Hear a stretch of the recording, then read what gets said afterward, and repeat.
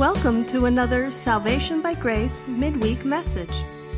Salvation by Grace is the teaching ministry of Grace Christian Assembly, a Sovereign Grace Fellowship in Smyrna, Tennessee.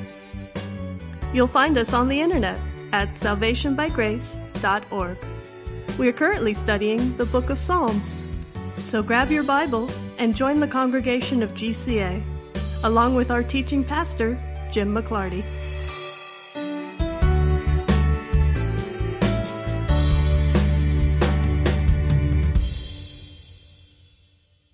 Tonight we're going to look at Psalm 31. Psalm 31 is an interesting psalm in so very many ways. The themes are themes that we have seen before, but a clue to this psalm is the fact that it is written to the choir director and identified as a psalm of David. The fact that it is for the choir director does mean that it's going to be recited publicly. It is a psalm that can be broken down into three parts, and the third part of the psalm demonstrates that it is intended by David to be a public psalm and a public confession of faith. The center part, the middle theme of this psalm, David speaks almost in a hyperbolic way about how difficult his life has been and the circumstances that he has been through.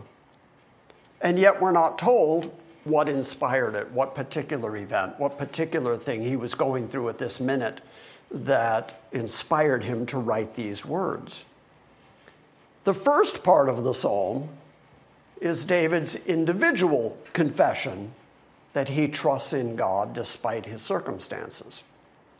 So when you put all those three elements together, what it appears to be is a psalm that David expected to be recited in the temple, because after all, the choir director was the recipient of this psalm. And David seemed to be saying, trust in God regardless of what your circumstances happen to be at any given time.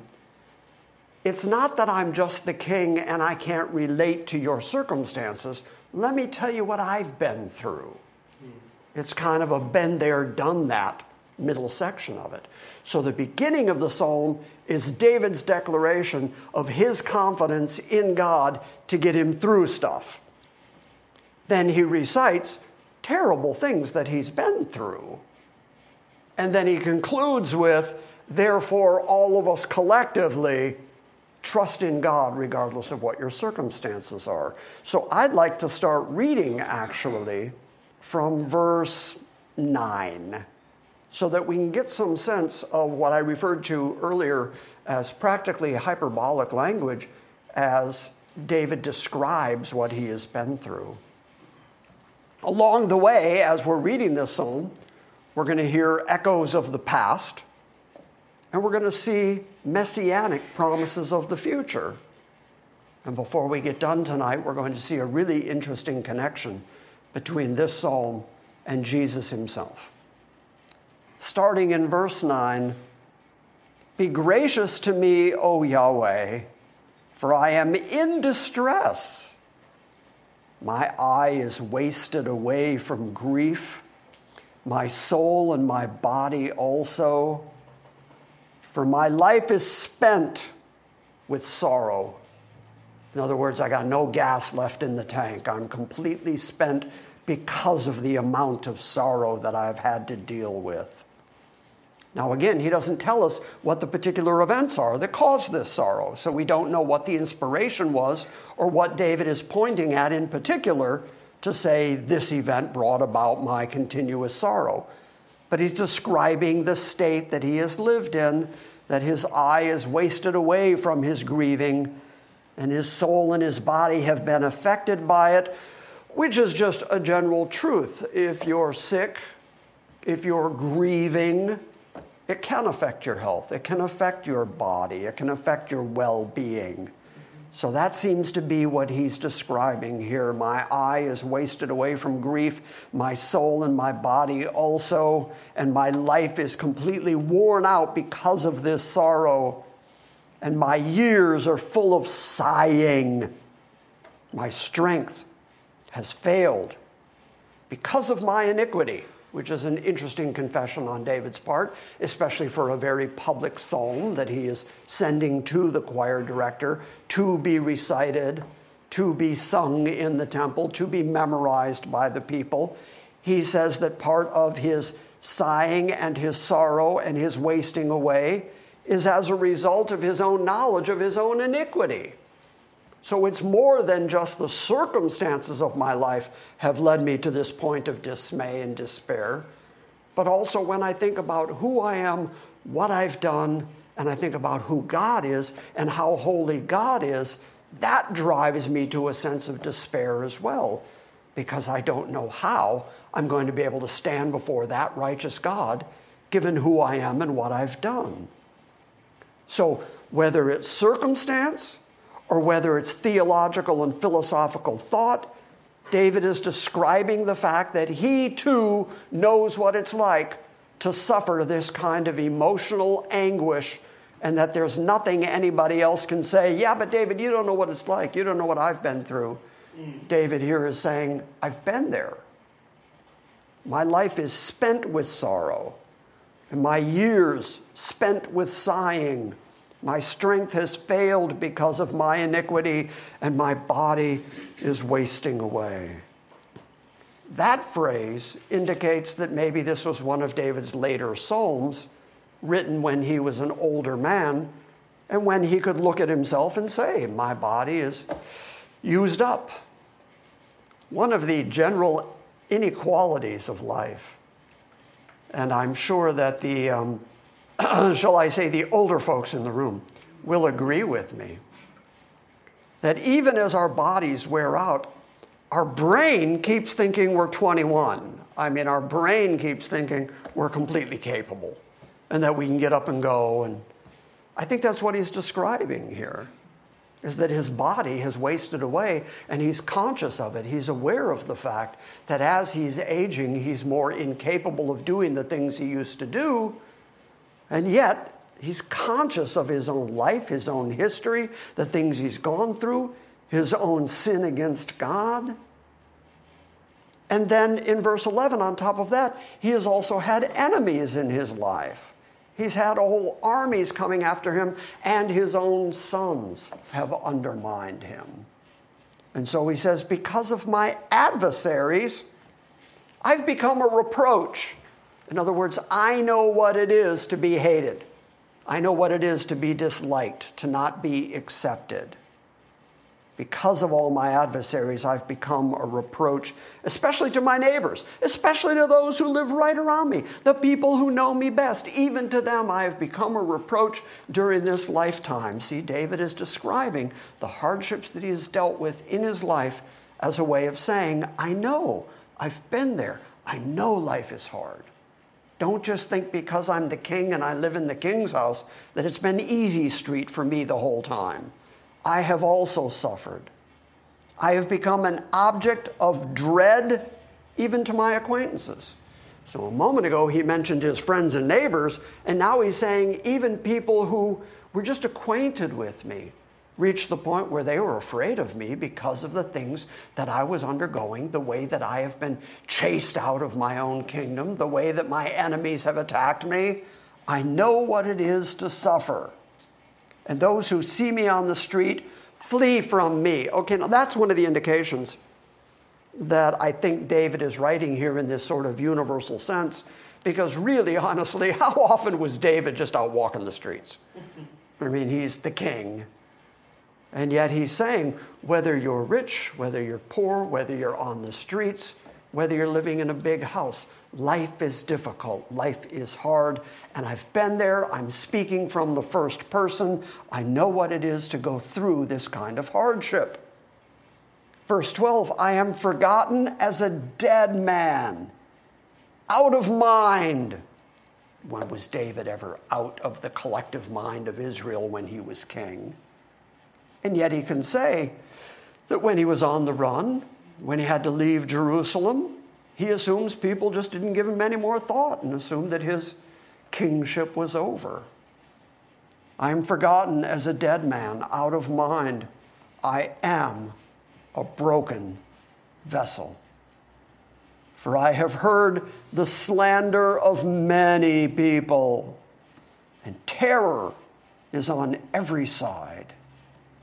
And while they took counsel together against me, they schemed to kill me. They schemed to take away my life.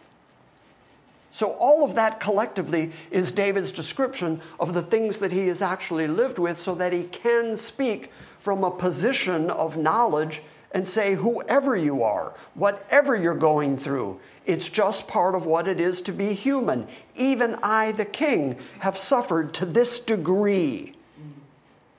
But even as I have been through this level of suffering, verse 14, but as for me, I trust in Yahweh. So now we understand the theme of the psalm, which again is, yeah, life is difficult. Can I get a witness? And we get older and our bodies wear out. We find enemies in this world. We certainly have our detractors. And yet our confidence is not in our flesh. Our confidence is in God and God alone. That then takes us to the beginning of the psalm. So we're going to start now in verse 1 so that we understand the perspective that David is writing from.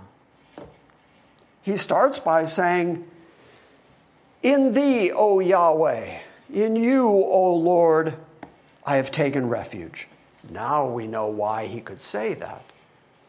Despite his difficult circumstances, despite the hardships of life, despite his enemies, despite his own body letting him down, despite the fact that his sorrow and his crying seems endless, he could still say, but I've taken refuge in God, which is the only place you can take any real refuge in hardship. As we've seen repeatedly. There's no place else to go. When your friends let you down, when your neighbors are mocking you, when your enemies are out to get you, when your own body is rebelling against you, where else are you going to go? God is cornering you so that you have no other refuge but him. In thee, O Lord, I have taken refuge. Let me never be ashamed. In other words, people know publicly that I trust in you. But then if I am killed by my enemies, but then if I am taken off my throne, but then if I am ultimately defeated, that's a black mark against your reputation, because I have been very public about the fact that I trust you. And then if you let me down, it's going to be a public shame. So don't let me be ashamed. Support me. Take care of me. Defend me. And that's the next thing he's going to say in verse 2. In thy righteousness, deliver me. Because that is the only real deliverance. The righteousness of God is the only deliverance from our sinful estate. Remember that David is crying about his own sinfulness, his own trespasses against God. And so the only deliverance can be the righteousness of God imputed to David. So in your righteousness, deliver me, and incline your ear to hear me, and rescue me quickly. Be to me a rock of strength, a stronghold to save me. First he says, be this to me. And in the very next verse he says, because you are my rock and my fortress, which is exactly what stronghold means. Throughout the Bible, we see this language of rock. God is a rock, Christ is a rock. On the solid rock I stand. Jesus said, build your house on a rock and not on sand. The whole point is, if you're living in the Middle East, if you're living in a desert area, it's difficult to find something rigorous enough that you can stand on, that you can build on it, and that it won't change, that it won't shift. But if you can find something rocky, then that's rigorous. You can stand on it. It won't be moved. The storms can come, the wind can come, just like Jesus said, and it won't be moved because it's built on a rock. That's language that Jesus used that is Old Testament and Davidic language. And David says that God is the rock that he's going to stand on, because everything else in this world is passing and unstable and you can't trust it. But God is a rock who you can lean on, who you can stand on, who you can say confidently does not change. So be a rock of my strength, and be the fortress around me, protect me, be a stronghold to save me. And then verse 3, because you are my rock and my fortress. For your own name's sake, you will lead me and guide me. Why does God do anything? I like the theology of David here. It's so consistent with everything else we see in the Bible. What is the cause? What is the reason? What is the motivation that makes God do anything? He's doing it for his own name's sake. He is on his throne doing whatever he wants to do, whatever seems good to him. How often have you heard me say, everything God does is ultimately for his glory and our good? God is in the enterprise of glorifying himself. And so God does everything for his own reputation's sake, his own name's sake. God's cause is wholly and completely within God. You can't say that there is any outside cause that motivated God to do anything ever. The motivation, the reason, the cause, the purpose of God is always found in God. It's always wrapped up in the character of God and the revelation of God. That's the reason he made the creation, was to reveal himself to the creation. But the first cause is always God.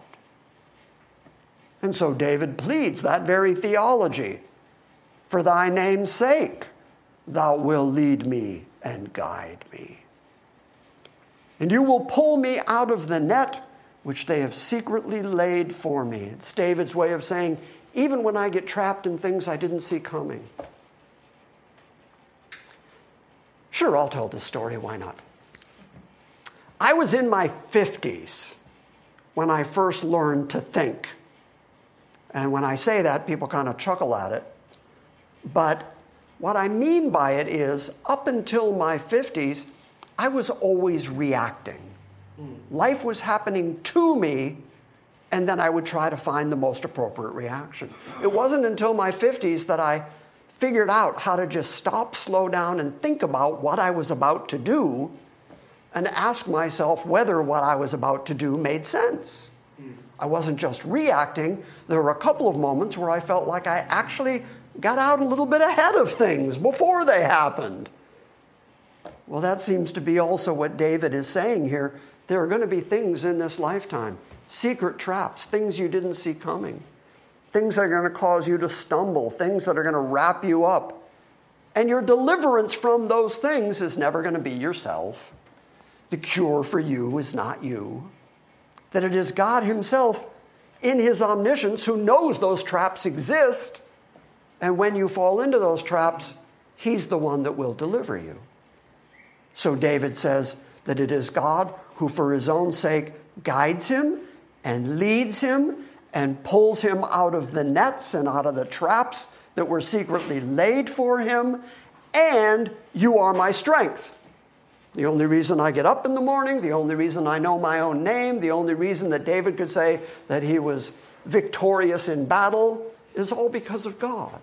He gives God all the credit for everything in his life. The way he walks, the pitfalls he fell in and then was delivered from, and the strength to continue on. God gets all the credit for all of that.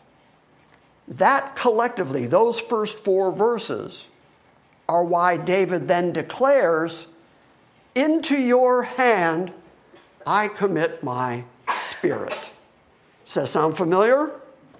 Michael, look up Luke 23:46 for us, because those are among the very last words that Jesus spoke on the cross. Now, we have to assume that when Jesus was on the cross, that everything he said at that moment was well thought out, well pre-planned. He was not speaking foolishly or haphazardly at that moment.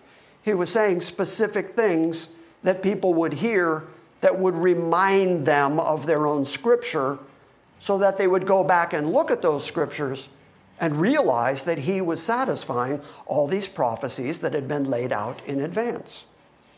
Read Luke 23:46, if you would, Micah. And Jesus, crying with a loud voice, said, Father, into your hands I commit my spirit. Having said this, he breathed his last. He said this and he breathed his last. Okay, now he knows this is the end. This is the last. Why would those be the words that he chose? Into your hand I commit my spirit. First off, it is true that Jesus was trusting God with his own spirit. I have oftentimes pointed to that as the ultimate example of faith. He has just said, why have you forsaken me? You know, God, why are you turning your back on me? He's suffering so badly. And yet, at the point of his own death, he says, I commit my spirit to you. I still trust you. I still have faith in you despite these circumstances. That is one of the ultimate examples of faith you find anywhere in the Bible. But I also think that he quoted that particular thing because of what else David said. He only quoted the first half of what we know as this verse. But David continues the thought. David, knowing full well that God was his deliverer, his stronghold, God was going to save him, his rock and his fortress. God was going to lead him and guide him. God was going to pull him out of secret pits that were hidden for him. God was his strength, and therefore David would say, into your hand, regardless of what happens, regardless of my life, I commit my spirit to you. I trust you. Why? Because you have ransomed me, O Yahweh, God of truth.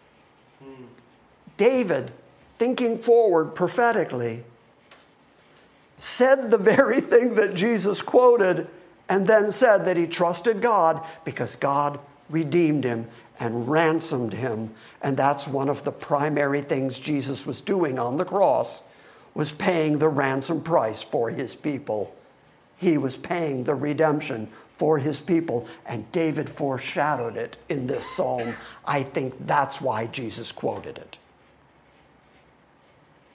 Into your hand I commit my spirit. Thou hast ransomed me, O Lord, God of truth. By the way, a minute ago, this is why I started with the middle of the psalm. A minute ago, we heard David decrying the fact that he knew his own trespasses. He knew his own rebellion against God. Certainly, he was punished several times for his sins against God. And he understands that the solution cannot be him. The solution is God himself has to ransom him, has to buy him off the slave market of sin, has to pay the sufficient price to pay for all David's sinfulness. Otherwise, David is without hope. God, in his righteousness, has to pay a sufficient price. That's what that word ransom means. Has to pay that price in order to buy his people back. David foreshadows that, and when Jesus died, I think he was quoting that verse to say, this is it. You're looking at it right now. The ransom price is being paid. I'm shedding my own blood right now and giving my own life for your sake. I am purchasing all the people that God has given to me. I am the ransom. So it's such an interesting connection between David predicting it, then Jesus quoting it at the moment that Jesus was doing it. I just find that fascinating. I have said many, many times that if I didn't worship the God of this Bible, I'd have to worship the men who figured out how to write it. Because those kind of connections are just mind-bogglingly perfect. Verse 6. This is the beginning now of David describing himself and his own situation, and that he's completely on God's side. I hate those who regard empty idols, but I trust in the Lord. So there's the contrast. I hate the people who regard idols Because, as David has said several times, as the whole Bible says several times, idols are nothing in the best case scenario. They're just a hunk of wood or a chunk of metal in the best case scenario. Worst case scenario, they're demons that are being worshipped. But they're never equatable with Yahweh himself. So David draws that distinction and says, I hate those who regard vain idols, but I trust in Yahweh. I will rejoice and be glad in your loving kindness. One of the things that I love about Christianity, and that I thank God for continually, I try to always include it in my private prayers to him. I'm so grateful that he gave us hope. I'm so grateful that he didn't just leave us to ourselves, especially if we had the smallest glimpse of his holiness compared to our depravity. We would just be hopeless. We would just be destitute. I think it's why the God-hating, non-Christian people of the world spend so much of their time occupying their minds with absolutely anything else, so that they don't have to think about God and they don't have to think about death. So they think about politics, they think about money, and they think about amusement, and they think about, anything they can satiate their flesh with, food or sex or whatever, anything they can fill their head with, so that they don't have to think about the reality that God is real and judgment is coming. And here David says that his source of rejoicing, even knowing his own sinfulness, knowing his own trespasses against God, knowing how often he himself has been the cause of punishment to Israel collectively because of his own arrogance, the thing that he takes joy in is the knowledge of the loving kindness of God. And boy, that'll give you hope. That'll give you a reason to get up tomorrow. I think we collectively could all say, there's not a genuinely righteous, holy person in the room. Are we pretty much agreed on that one? So then what hope do we have collectively? The only hope we can have is in the loving kindness of God. The loving kindness that did send his son. The loving kindness that did pay a ransom. The loving kindness that didn't turn away from us even when we were at our worst. It's the same hope that David had, because that's the only hope that has ever existed in the history of humankind. The only hope you have is that God, the eternal judge, is going to be gracious to you. And his loving kindness is the motivation for his grace to you. And so David finds comfort in that, even in his knowledge of his wearing out body and his depravity and his enemies and his failures. His hope is in God. I will rejoice and be glad in thy loving kindness, because you have seen my affliction, and you have known the troubles of my soul, and you have not given me over into the hand of my enemy. Thou hast set my feet in a large place. Same idea as rock. You've sent me in an open space where I'm not being attacked, or you've set me on a rock where I'm secure and unmoved. And notice that all the failures in life, David takes personal credit for. We're going to read again this list where he talks about all the things that have happened to him, all the hardships, the difficulty, his own trespasses. He takes complete responsibility for his failures. But everything good, all his security, all his hope, the very fact that he's on a rock or in a field, the fact that he's able to live with any level of hope in the future, he accredits God for all of that. And that, by the way, would be a good example for all of us, I think. Thou hast not given me over into the hand of my enemy, and thou hast set my feet in a large place. Be gracious to me.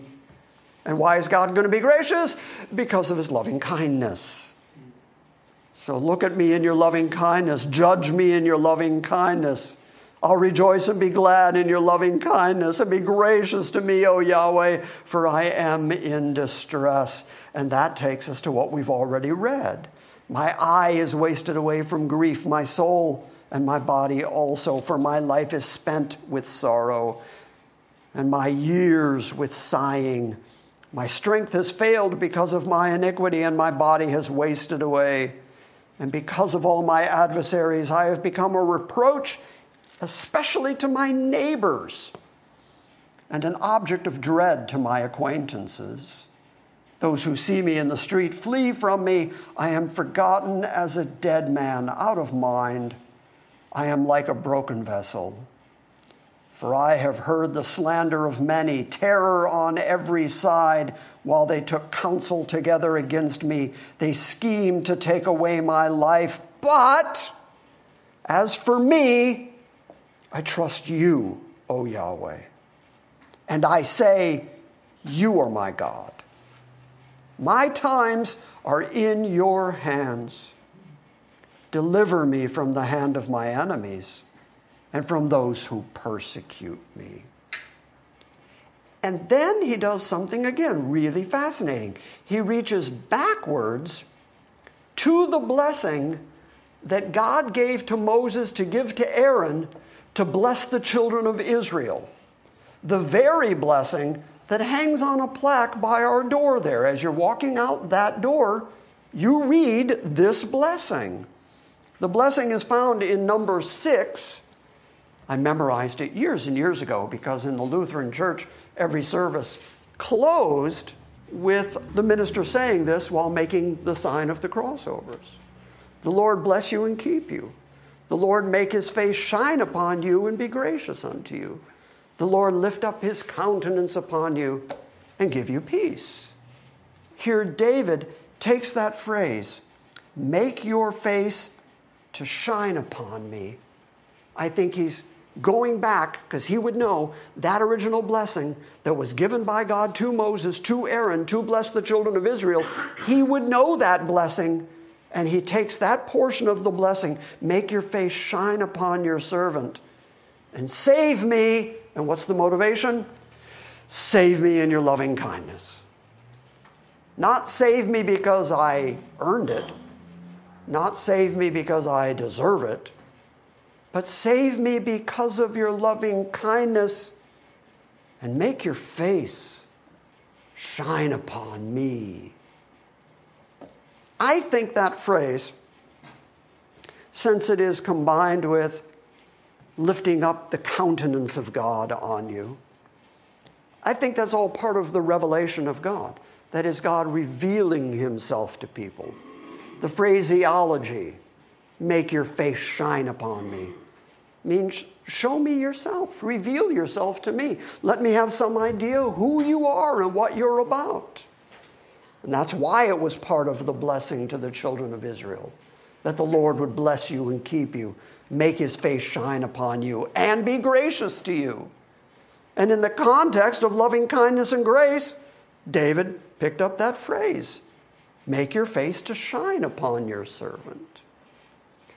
So what is the solution to the heartache, the pain, the crying, the enemies, the sinfulness of David? What's the solution?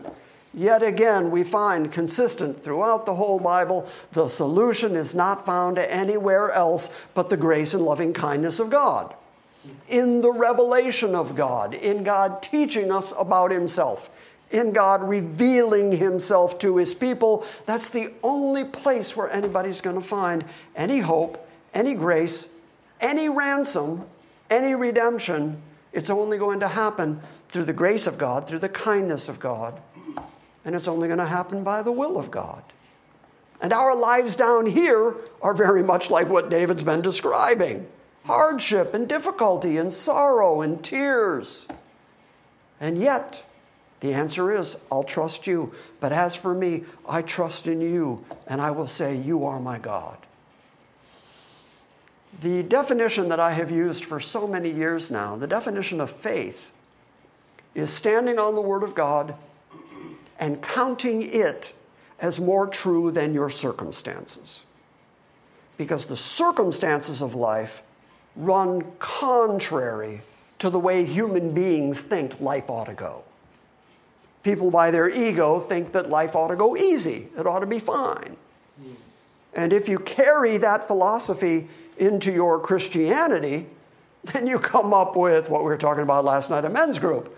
The idea that come and be a Christian and life will get better for you. And you'll run faster and jump higher and your kids will be better looking and you get a new Cadillac and everything will go good for you if you'll just come to Christ. David is the man after God's own heart. And he described how hard life is. And we, God's people on the planet at this moment, we who believe in Christ, we who make the declaration, you are my God, we also have difficult lives. But our faith in God is that we stand on his word and count it as more true than the circumstances of life. The circumstances of life don't change, our mind changes, our outlook changes. Our consideration of what life is about and what's important in life, that's what changes. And it only changes if God changes your heart and changes your attitude. If he makes his face shine on you, if he's gracious to you, then you'll come to the point where you can bear up under the difficulties of this life because you know he's your God. As for me, I trust in you, O Lord. I say, you are my God. My times, my entire life, my times are in your hand. Deliver me from the hand of my enemies and from those who persecute me. Make your face to shine upon your servant and save me in your loving kindness. And then again, just like he began with, don't let me be put to shame, he repeats it in verse 17, let me not be put to shame, O Yahweh, because I call upon you. And let the wicked be put to shame, and let them be silent in Sheol. In other words, let them go to the grave without any other words, because they didn't trust you, because they are wicked. But let the people who trust you, who call on you, let them never be put to shame. Verse 18, let the lying lips be dumb. That doesn't mean ho-de-do-do-do, kind of dumb. That means can't speak. Shut them up. This is David asking God. Let them go to the grave. Let them be silent. Let their lying lips stop talking because they speak arrogantly against the righteous with pride and contempt. Anybody been on the internet lately? That happens all day, every day. The unrighteous, the enemies of God, not only express their hatred for God, but they express their hatred for the people of God, and they usually do it with their lying lips and make up things that are completely untrue about us so that they can speak against us. And they speak arrogantly against the righteous, and they do it through their pride and through their contempt.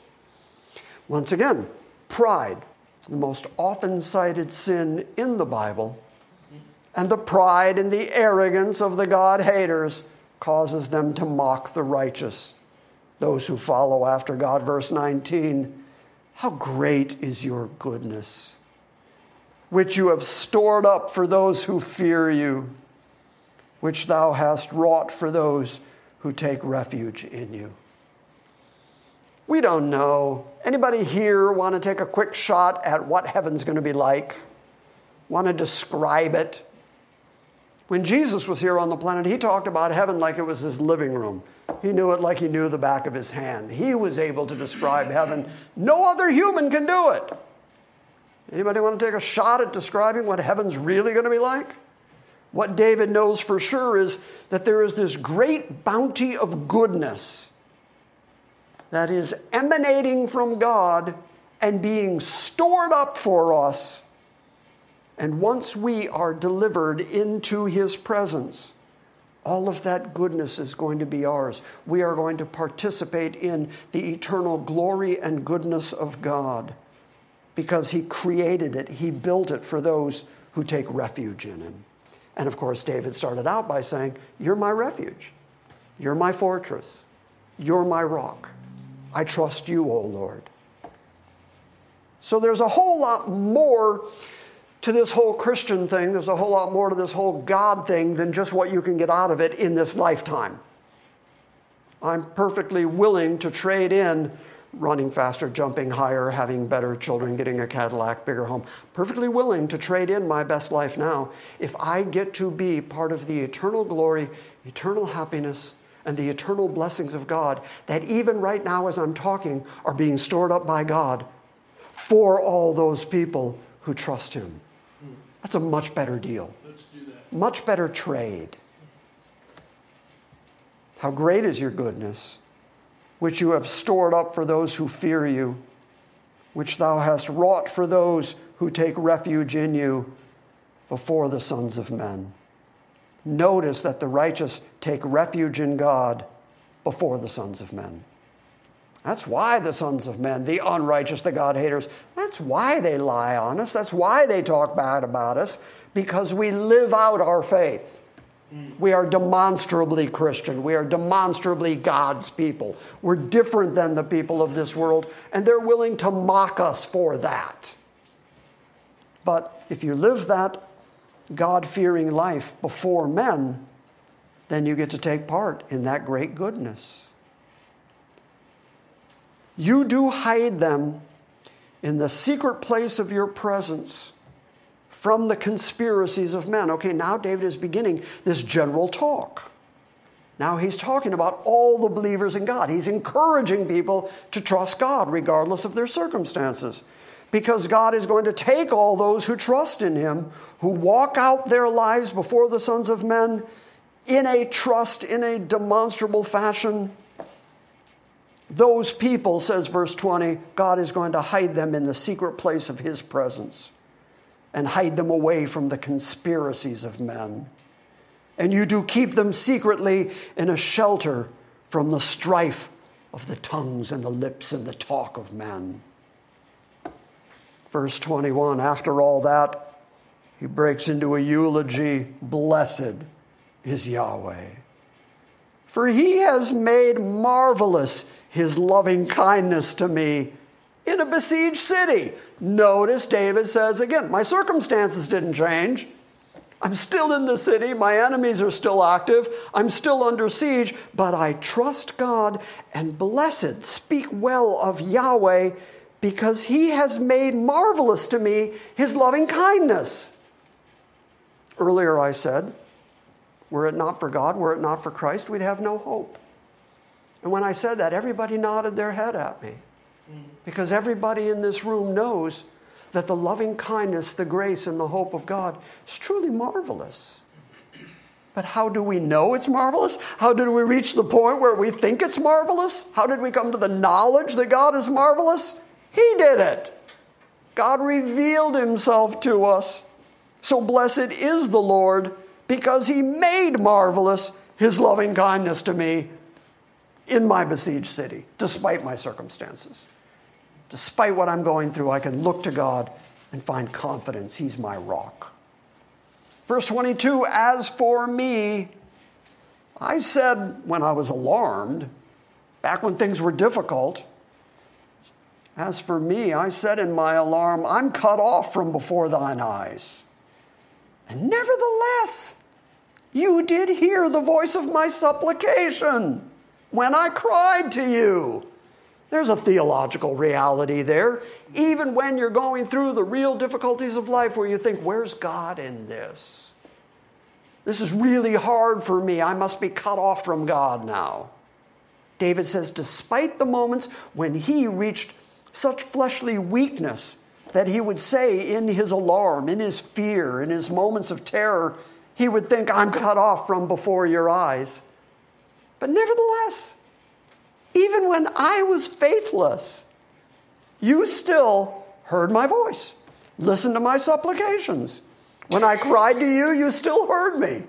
When I cried to you, you still answered me. That's the faithfulness of God, despite our failures, despite our weakness, despite our incapabilities. And aren't you really, really happy that that's the kind of God we have? Yes. I mean, wouldn't it be a shame if God reacted to you based on you? What if God did? Yeah, just kind of an ugly picture, isn't it? No, God does everything, again, inspired by himself, through his own loving kindness, through his revelation of himself, through his own consistency. And that's why we have hope. That's why we have confidence in him.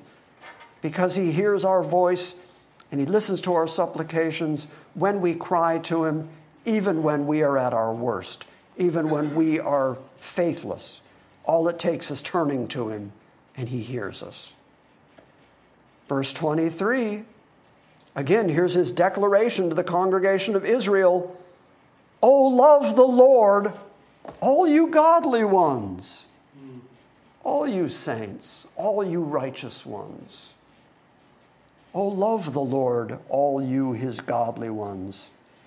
The Lord preserves the faithful, and he fully recompenses the proud. And there's God's answer to the proud. I keep saying that pride is the essence of what human sinful ego is all about. And David, and really everybody in the Bible, keeps saying God will recompense, God will judge, and pride is the primary thing that he's going to bring down. God gives grace to the humble. He's going to take down the proud. And so, knowing that God is going to recompense, knowing that judgment is coming, knowing that God is sovereign and fair, love the Lord, all you his godly ones. The Lord preserves the faithful and fully recompenses the proud doer. So be strong and let your heart take courage, all of you who hope in the Lord. He ended up again at hope. And where do we get that hope? Where do we get that faith?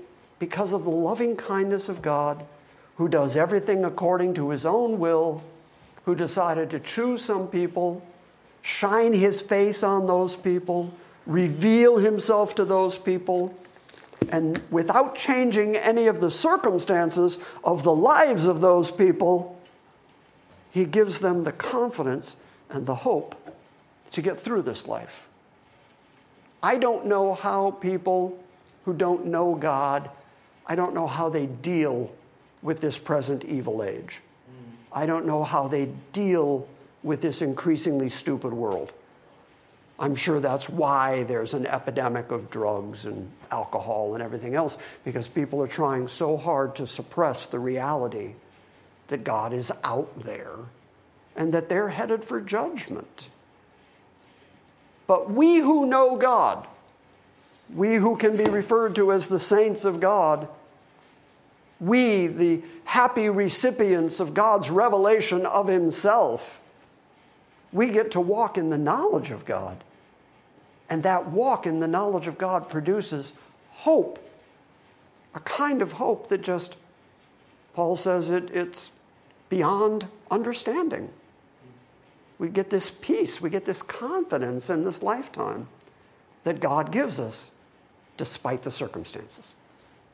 So I'll wrap up by saying this.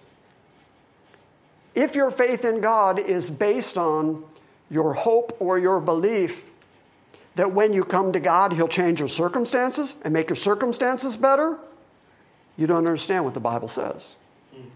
What the Bible says is, the circumstances might be bad and might continue to be bad, and this life is difficult. But you'll find hope because of the loving kindness and grace of God, despite your circumstances. Does that make sense? Mm-hmm. Yes, sir. That's what David preached. That's what Paul preached. I've said it many, many times. And yet I'm going to say it again, and you can't stop me. It seems like if the wealth, health, prosperity, change of circumstance, if that's what the gospel actually was, you would think at least one of the apostles would have done it. At least one. But no, their circumstances didn't change. In fact, their circumstances got worse after they came to Christ. We shouldn't expect any different. But what we can love God for is that in the midst of this terror, in the midst of this world, in the midst of our own difficulty and our own bodies wearing out, despite our own knowledge of our own sinfulness and the many times that we've rebelled against God, we can hope in God because of his unchanging nature and his loving kindness and grace toward us. And there's no better news than that. Questions? Comments? I heard one guy say one time that drugs and alcohol are for people that can't handle reality. And reality is the fact that God exists and his son's coming back. Absolutely. And there's life in a nutshell. Yeah. And that's a tough reality for some people. For us, like Paul said, we love his appearing. We're anxious for Christ to come back. There's a whole lot of people that are afraid that Christ is going to come back. They're going to run for the rocks and the caves and the dens of the earth, all the stuff we've been reading on Sundays. All right, I got to let you go.